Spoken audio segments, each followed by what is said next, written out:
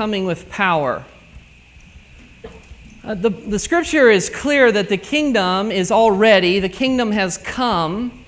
The kingdom has come with the arrival of Christ. Jesus was very clear that the kingdom is not just something future, but that the kingdom has already come. The kingdom is already, and yet the kingdom is not yet.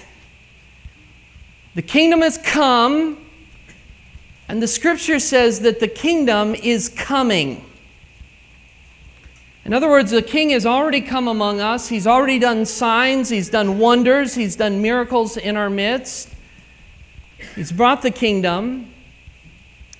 And yet there is a day that we're looking forward to when the king comes again, when the kingdom comes, when the rule and the reign of Christ, as it is in heaven, is here among us even now. That is what we're waiting for. We're waiting for the visible, not just the spiritual. There are liberals who would say that we're just kind of waiting for the spiritual coming, or the spiritual coming of Christ has already come. No, that's not what we're talking about.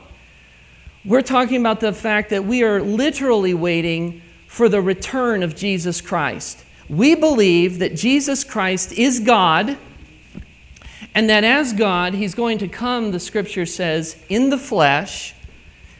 And He's going to come so that we see Him. He's going to come from heaven. And the scripture says this is what we wait for.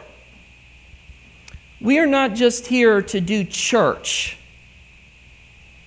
The reason we are here is not just to kind of get through this life, and the Bible is kind of a nice little guidebook for us to get through life. You know, we need to learn the ABCs of how to treat each other and the golden rule. And once we learn all of these different things, then we've got it down, and then we kind of just go through we muddle through the life of this world together, and then that's kind of all that there is. No.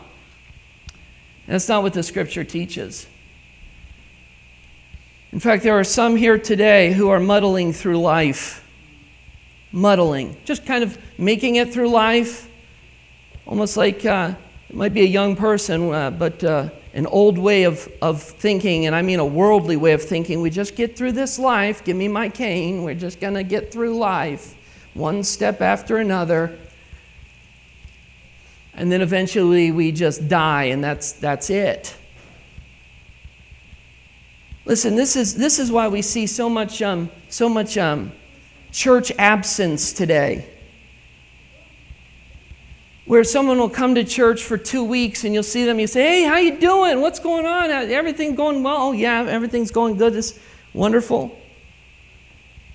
Then that person drops off for 3 weeks, and you're like, where did that person go? I don't know. Well, they're off somewhere else, or playing football, or whatever the case may be, just kind of living life. But when Jesus gets a hold of our hearts, when He changes us, we recognize that it's a whole change of life. And that this life that we're living, even though it's temporal, is not all that there is. We're going to live forever. And Jesus has been talking about His sufferings.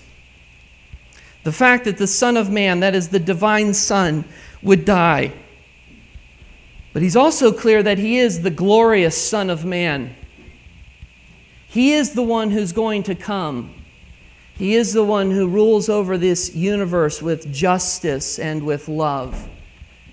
And He's very clear that we are going to continue on in our life forever. Some of us are going to end up in eternal destruction.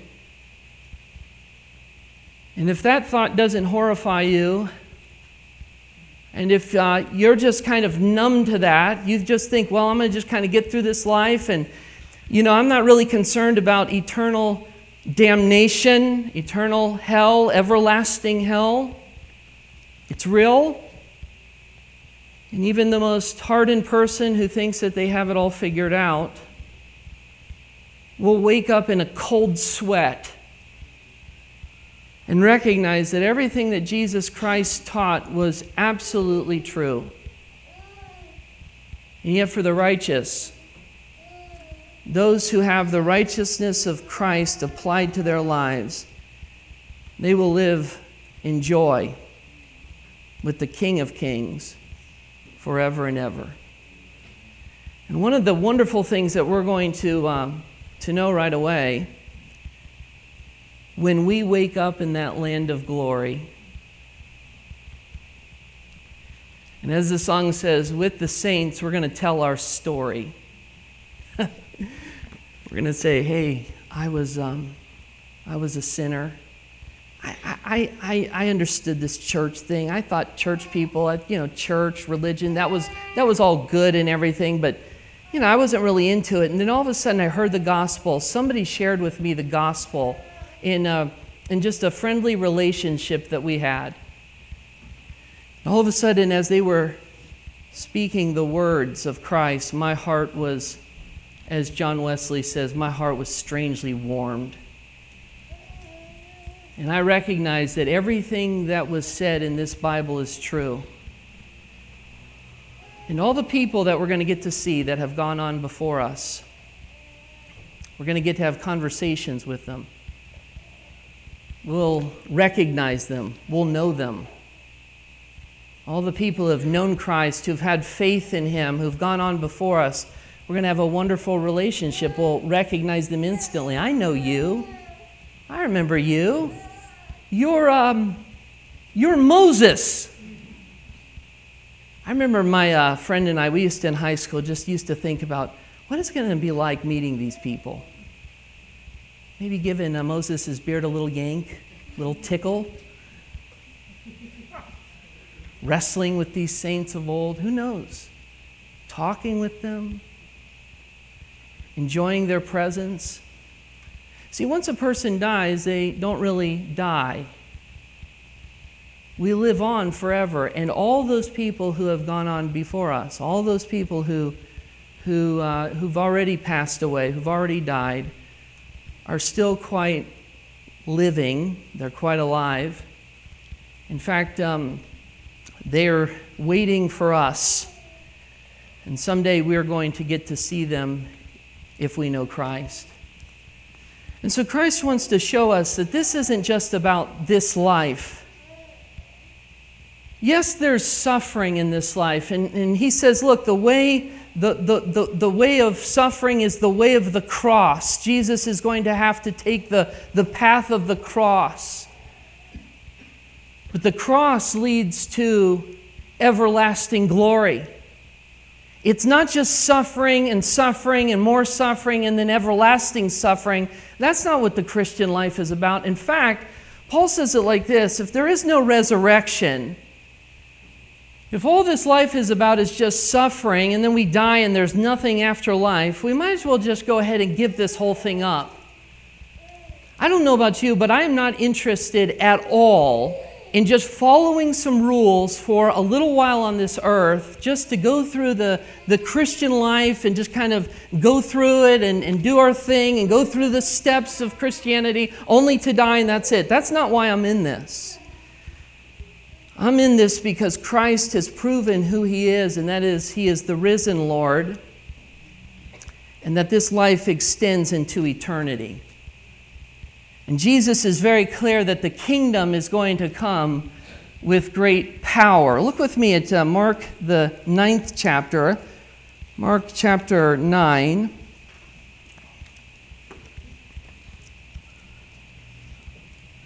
Mark chapter 9, verse 1. He gives a glorious promise. He's been talking about suffering. He's been talking about the fact that He's going to have to die. Peter has been saying, no, not you, Lord. You're not going to have to suffer. Jesus is like, absolutely, I'm going to have to suffer. In fact, the voice that you're speaking with, Peter, is the voice of Satan. But he is saying, in essence, Peter, you are onto something, because I am truly the glorious one. I am truly the Messiah. I am truly the King. I am the one who's going to come. I am the one who gives everlasting life. The only way to the Father, Jesus said, is through the Son. You must know the Son. The only way to God is by repenting and believing and knowing the Son. The only way to heaven is to know Christ. Then he says something very interesting after he's been talking about his sufferings. In Mark chapter 9, verse 1, he said to them, "Truly I say to you, there are some standing here who will not taste death until they see the kingdom of God after it has come with power." Well, he's not talking about the second return. He's not talking about his return because these guys died. Some people have said, liberals have said, well, maybe Jesus is just mistaken here, that he's going to come back and these guys aren't going to die, and yet he didn't come back. And these guys ended up dying. Maybe we read the scriptures and we look at this and we say, perhaps Jesus was mistaken in this. Of course, we know the scripture is never mistaken. We know that Christ can never tell us anything that is not true.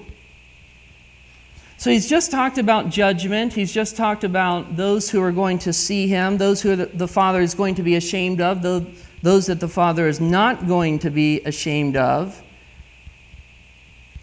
And he says to them, "Truly I say to you, there are some standing here that will not taste death until they see the kingdom of God after it has come with power." He's looking at them and he's saying, I want you to know, and he's literally saying this. This is not just something he's saying that we can just take and go, well, perhaps he was mistaken. Perhaps he didn't understand what he was talking about. Perhaps we just can't get what he's saying here. No, that's not what he's doing. He's looking at his disciples and he's telling them, he's saying, I want you to understand, I want you to know that not all of you, but some of you who are standing here are going to see the kingdom of God come with great power. It's interesting, in the Synoptic Gospels, which is Matthew, Mark, and Luke, the transfiguration which is mentioned here, it's in those three Gospels. And in all three Gospels, it's with this same context where Jesus says there are some standing here who will not taste death until they see the kingdom of God. So what is he talking about? What is he actually saying? If it's the same context, what does he actually mean when he's saying there are some here who are going to actually see the kingdom of God come in power? Saying you're going to see me, you've seen me suffer already, you're going to see me suffer some more. You're going to see me suffer and die on the cross. But the truth is that some of you who are standing here are going to see me come with great kingdom power. What was he talking about? Well, he's talking about what comes in verse 2. And this is why the context is so important, because in all three Gospels, that verse where he talks about tasting death precedes this account of the transfiguration. So he's telling them that there are some who are going to see him come with kingdom power. They're going to see the kingdom of God with great power. Some of them. Not all of them. The Bible is very specific. This is a historical account because it says this after 6 days in verse 2. After 6 days, Jesus took with him. Now here we come to the beginning of the fulfillment of the promise, this glorious promise that he has just given in verse 1. And after 6 days, Jesus took with him Peter, James, and John. This is his inner circle. You have Peter, and then you have James and John, who are brothers. We've mentioned them before. By the way, Jesus had close associates, even within the 12. He didn't have the same relationship with all of the disciples. He had a special or a unique relationship. The scripture is very clear that he had a unique relationship with this inner three, that is with Peter, James, and John.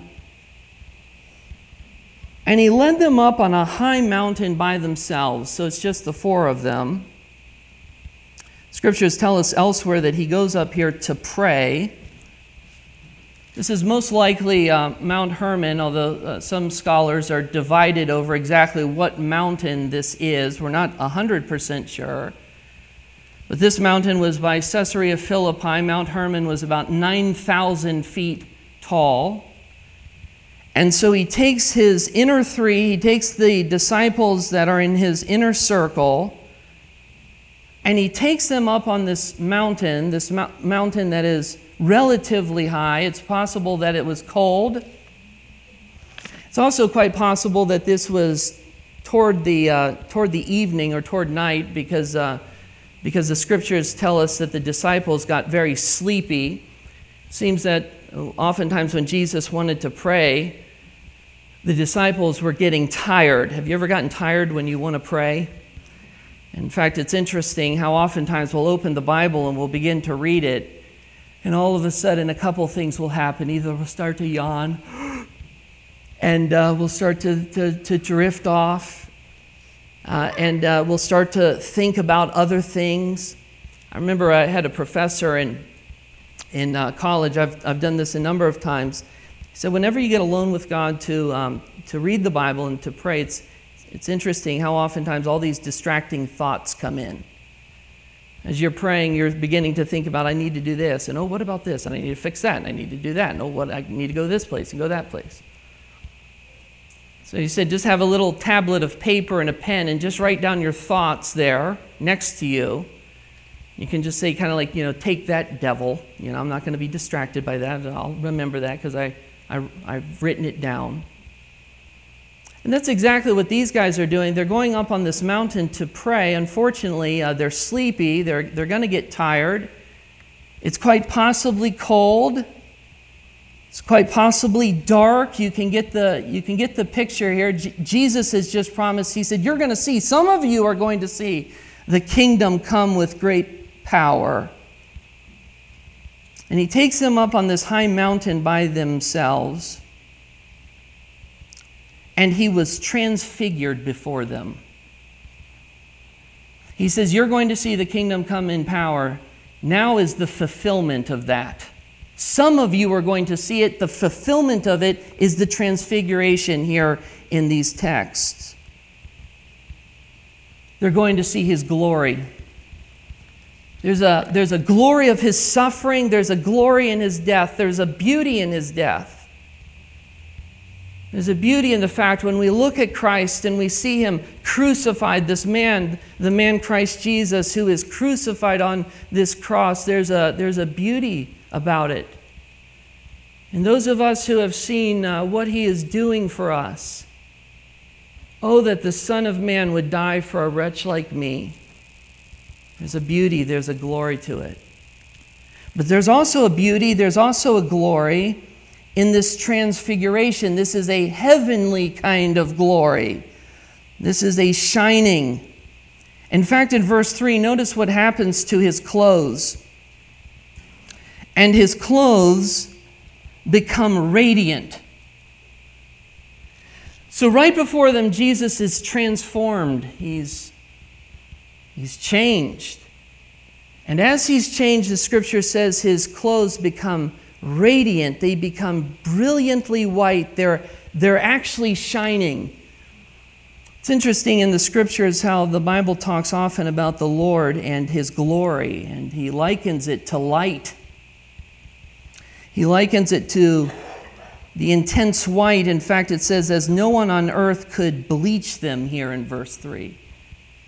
You could keep bleaching his clothes and bleaching his clothes and bleaching his clothes, humanly speaking, and you would never get them as white. You would never get them as glorious as the brilliant white which they were transformed into here on the Mount of Transfiguration. This is a glorious thing. Jesus, here's this one who's been healing the sick, and yet in many ways he seems like a regular guy. He's suffering a lot. He's going through a lot of things. This is why we need to be careful about just following people that just seem to have just everything together. They're just popular. They're just famous. Just following people for that sake, for that reason. No, that's not what's going on here. These guys are following him because they've been called. These guys are following him because they see a beauty in him. And now they see him transfigured, they see him transformed, they see him changed right before their very eyes. Flip with me to Psalm chapter 104, please. Psalm chapter 104. Psalm chapter 104.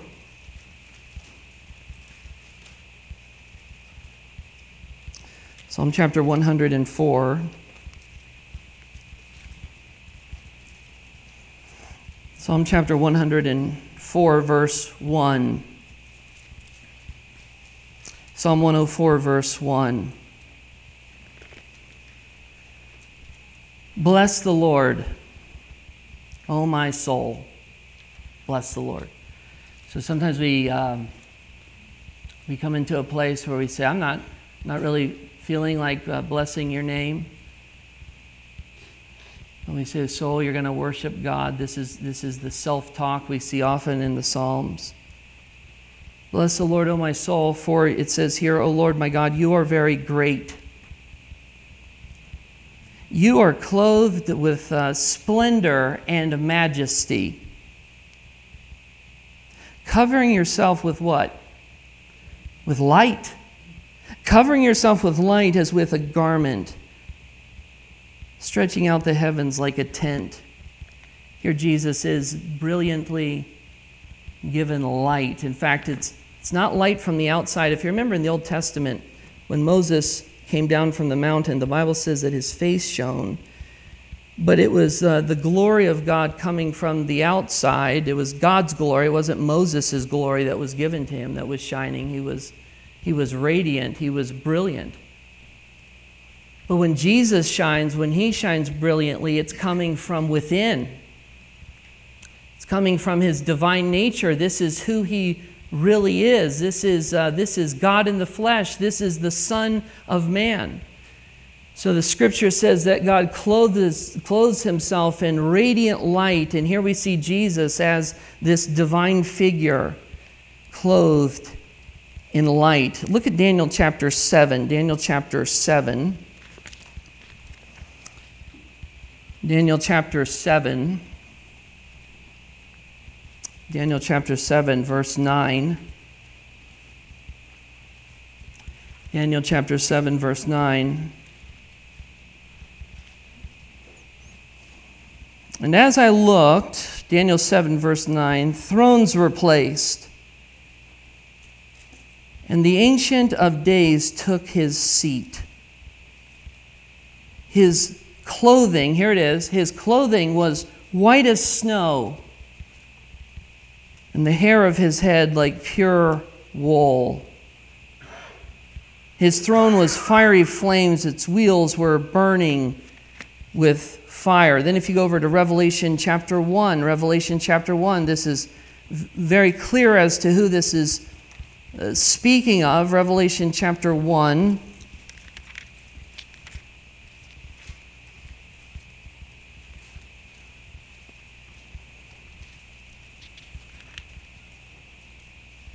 Verse 13, Revelation chapter 1, verse 13. And in the midst of the lampstands, one like a son of man, clothed with a long robe and with a golden sash around his chest, like the hairs of his head were white, like white wool, like snow. His eyes were like a flame of fire. His feet were like burnished bronze refined in a furnace, and his voice was like the roar of many waters. So this is very clearly talking about Jesus, and this is talking about the fact that he's glorious. He's God. He is God in the flesh, and he is showing to his disciples, he said, some of you are going to see the kingdom come in true power. And now they're actually seeing it come in power right before their very eyes. So he has this white raiment. He has this garment that is white as no one could bleach it. It's shining with the glory of God radiating from his very being. And his disciples are watching this up on top of this mountain. Quite possibly dark, and you can imagine the contrast here between the darkness and the brilliance of what Christ looks like. But then something else interesting happens while Jesus has been transfigured, or he's been changed. And there appeared to them, Elijah with Moses. And they were talking with Jesus. This is quite interesting. Here his garments have been changed. He's brilliantly white. The light is radiating from him. And all of a sudden, two figures appear. They represent the law and the prophets. If you remember in the Old Testament, it's very clear that Moses was the one who gave the law. The law came from Moses. He was also a prophet. Now, Elijah, of course, was a prophet. These guys were unique in the way that they died. In fact, the scripture tells us that Elijah actually didn't die.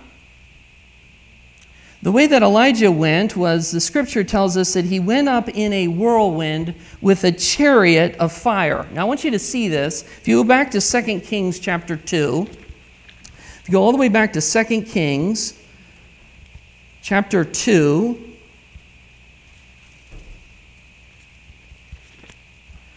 Second Kings chapter 2. Now, as you're flipping there, I mean, here's what's amazing. Moses has been gone for 1,500 years. Around 1,500 years Moses has been gone. Elijah has been gone for about 1,000 years. And yet here they are. Here they are with the Ancient of Days. Here they are with God. And God is saying, look, even though you die, I want to be very clear here, guys, the kingdom is coming. And it's coming with great power, and it's coming with great glory. Let me prove to you for just a second that Moses never actually died. Even though he died, he didn't die. And let me show you exactly where Elijah went. This is incredible. Think about the people that have gone before us that we want to meet. Oh yes, there's many biblical figures. But how about the family members that have died in Christ? You know, when we have a funeral, it's not just, oh, well, praise the Lord, they went to church. At least they went to church and they had a good life and they lived, 85 years old till on this planet. It's too bad they got cancer, but at least they had a pretty good life, and then we just kind of all file out. That's not why we're in this. And Jesus is saying this isn't just about some Bible lessons and learning about suffering, and isn't it nice that Jesus died on the cross? He's saying, guys, look, I want you to understand I'm the glorious one. I'm the one who has made the heavens. I'm the one who has made the earth. I'm the one who holds your very life in my hands. I'm the one who's going to give you life, and the kind of life that lasts forever, the kind of life that Moses had. The kind of life that Elijah had. And as we read this, there should be hope that wells up in our spirits.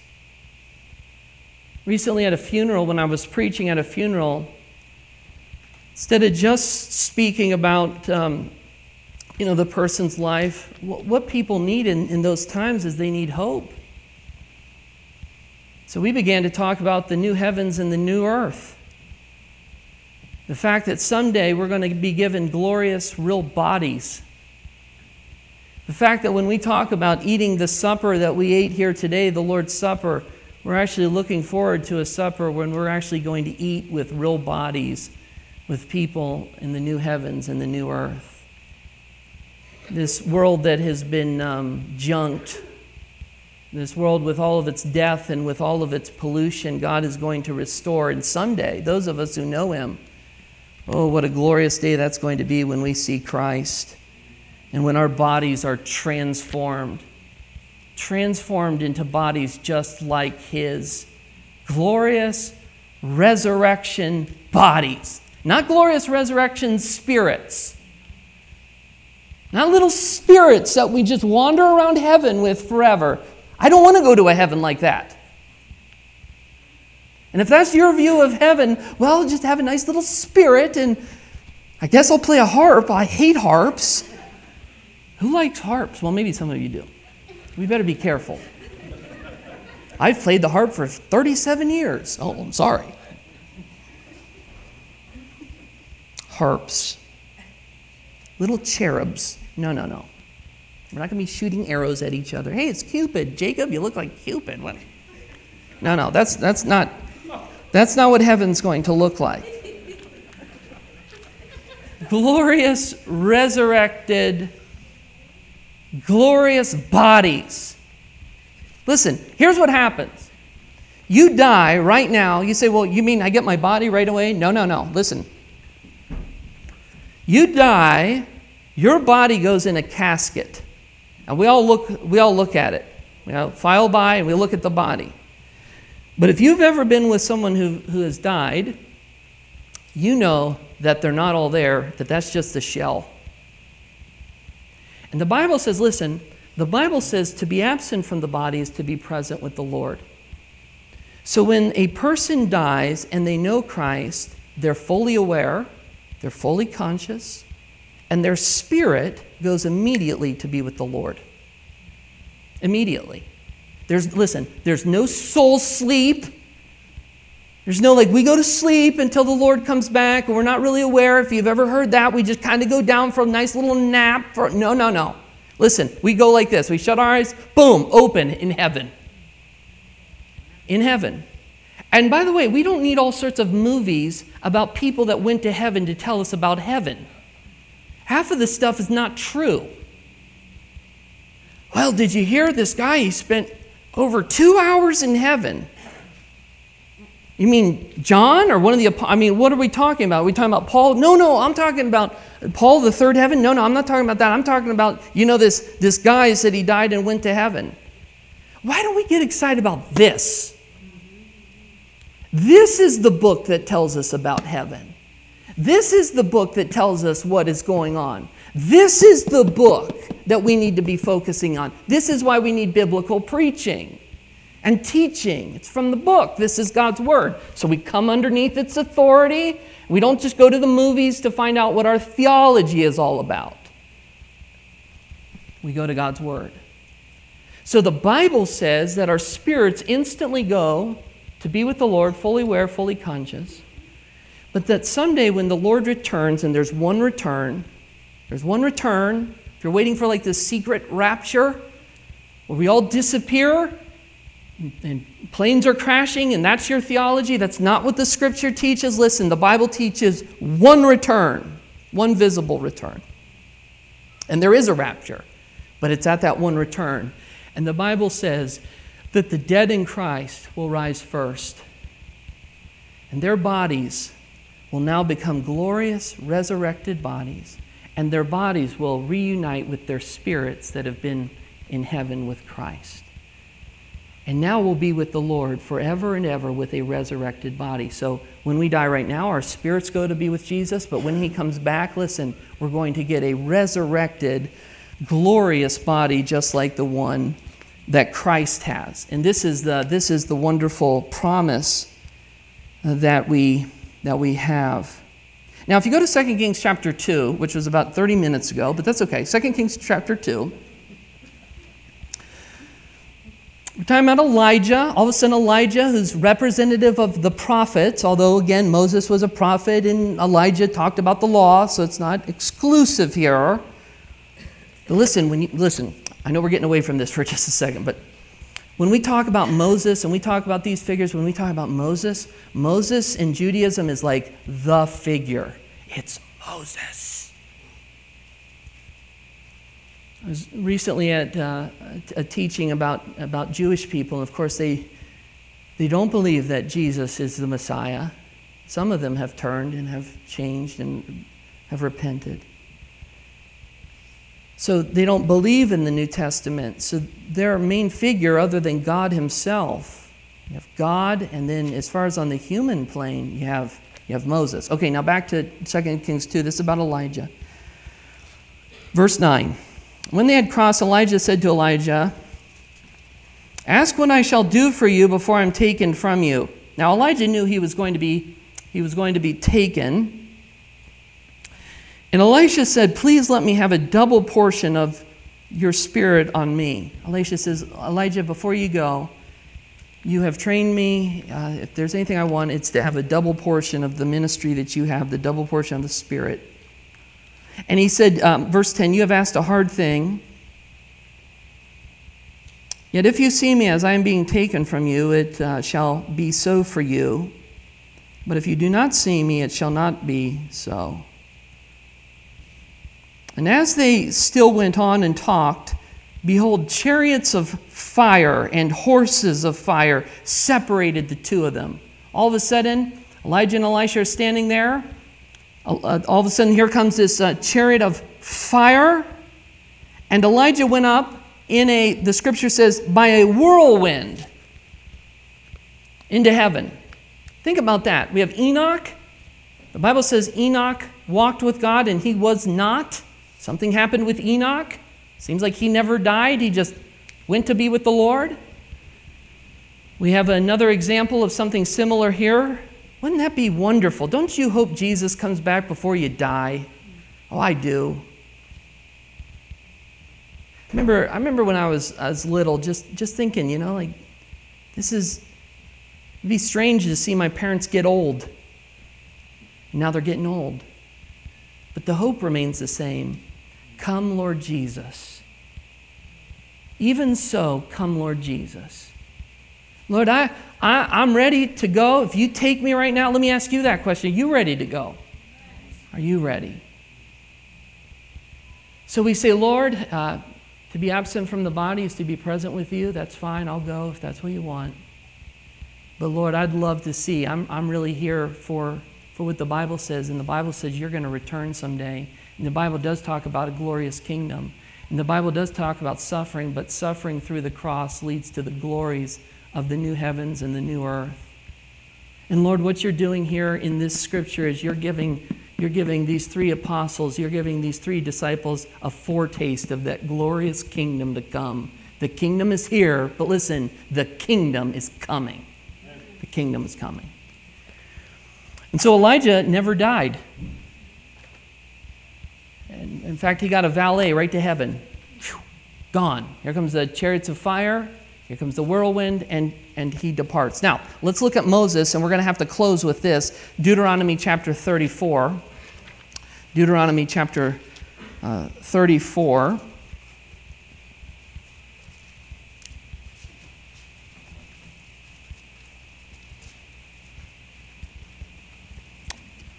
Very interesting how Moses died. There's no chariot of fire with Moses. There's no whirlwind with Moses. He just dies. In Deuteronomy chapter 34, verse 5, so Moses, the servant of the Lord, died there in the land of Moab, according to the word of the Lord. And he buried him in the valley of the land of Moab, opposite Beth Peor. Who buried him?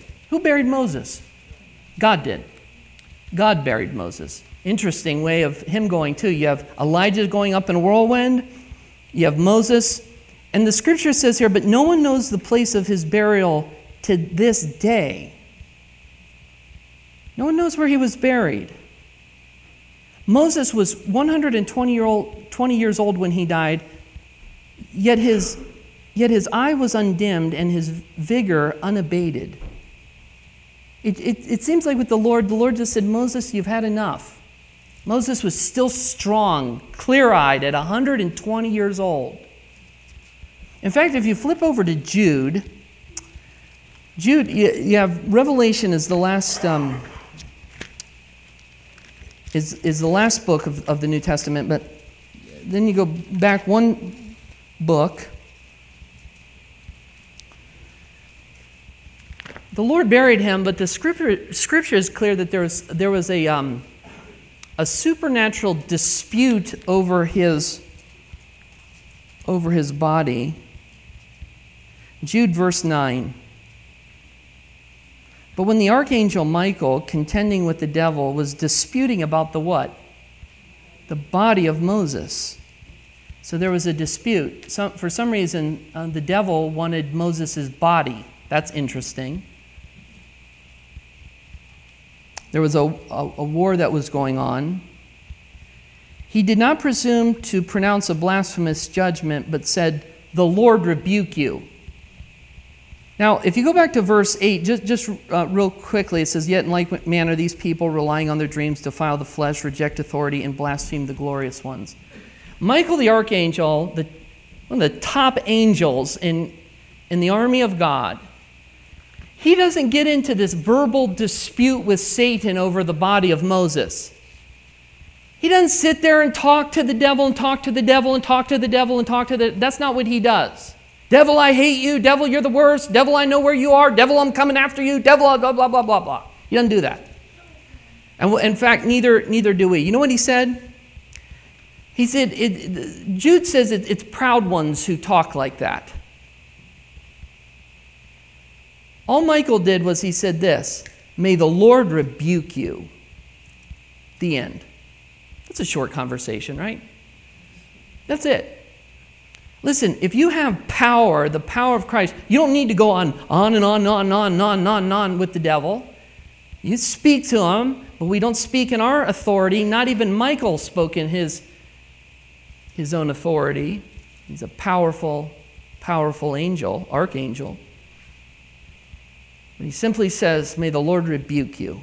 The end.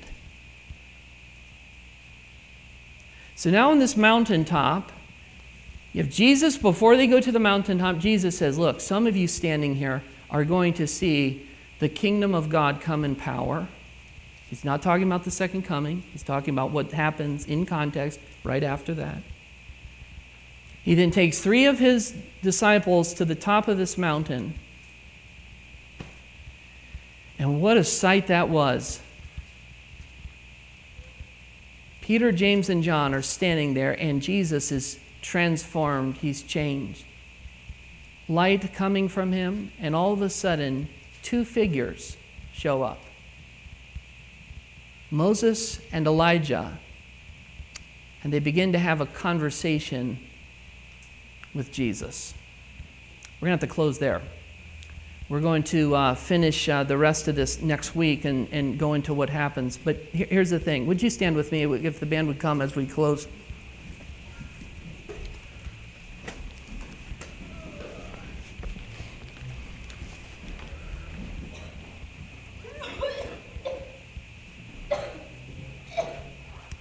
Are you glad you have eternal or everlasting life today? Isn't that wonderful? Isn't it wonderful that Jesus proves who he is? He says, "Look, I'm greater than Moses. I'm greater than Elijah." In fact, it's interesting. Jesus shows up, and yet he predates both Elijah at 1000 BC and Moses at 1500 BC.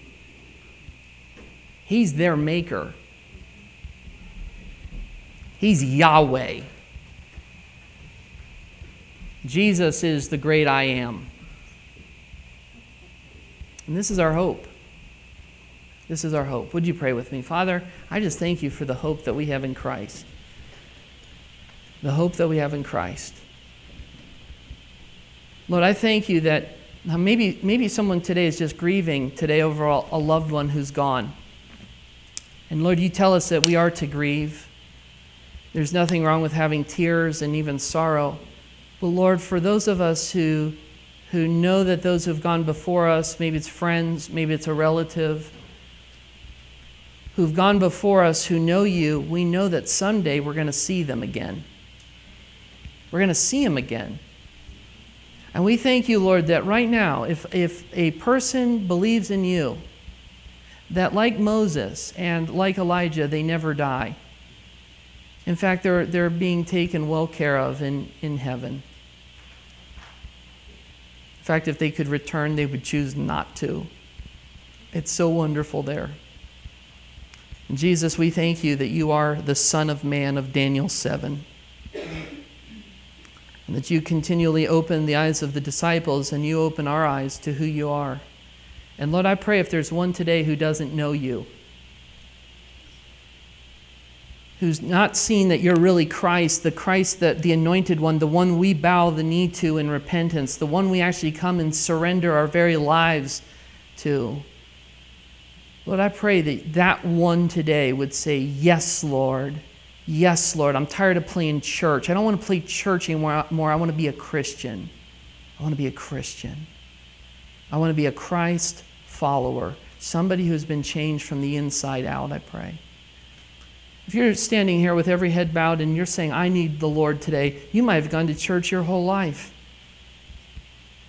But maybe you have no desire. You've not even thought much about heaven at all. You've not thought at all about death, and you've just been kind of playing a religious game.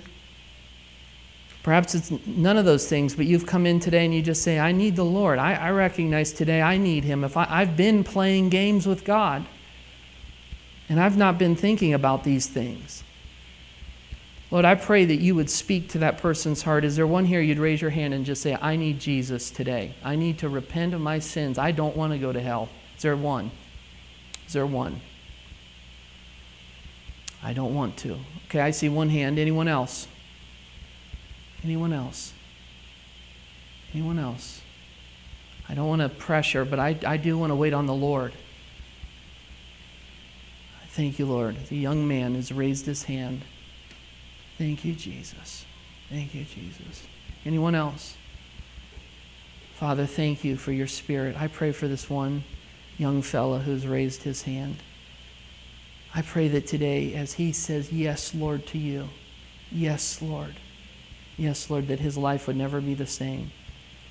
Lord, I thank you even for the young men who were serving communion earlier today. These guys have given their hearts to Christ. And now another one joins their ranks. And I pray that this place would be a bastion of young men and young women coming to Christ. Coming to Christ. Coming to Christ. And we pray this in Jesus' name. And everybody said, amen.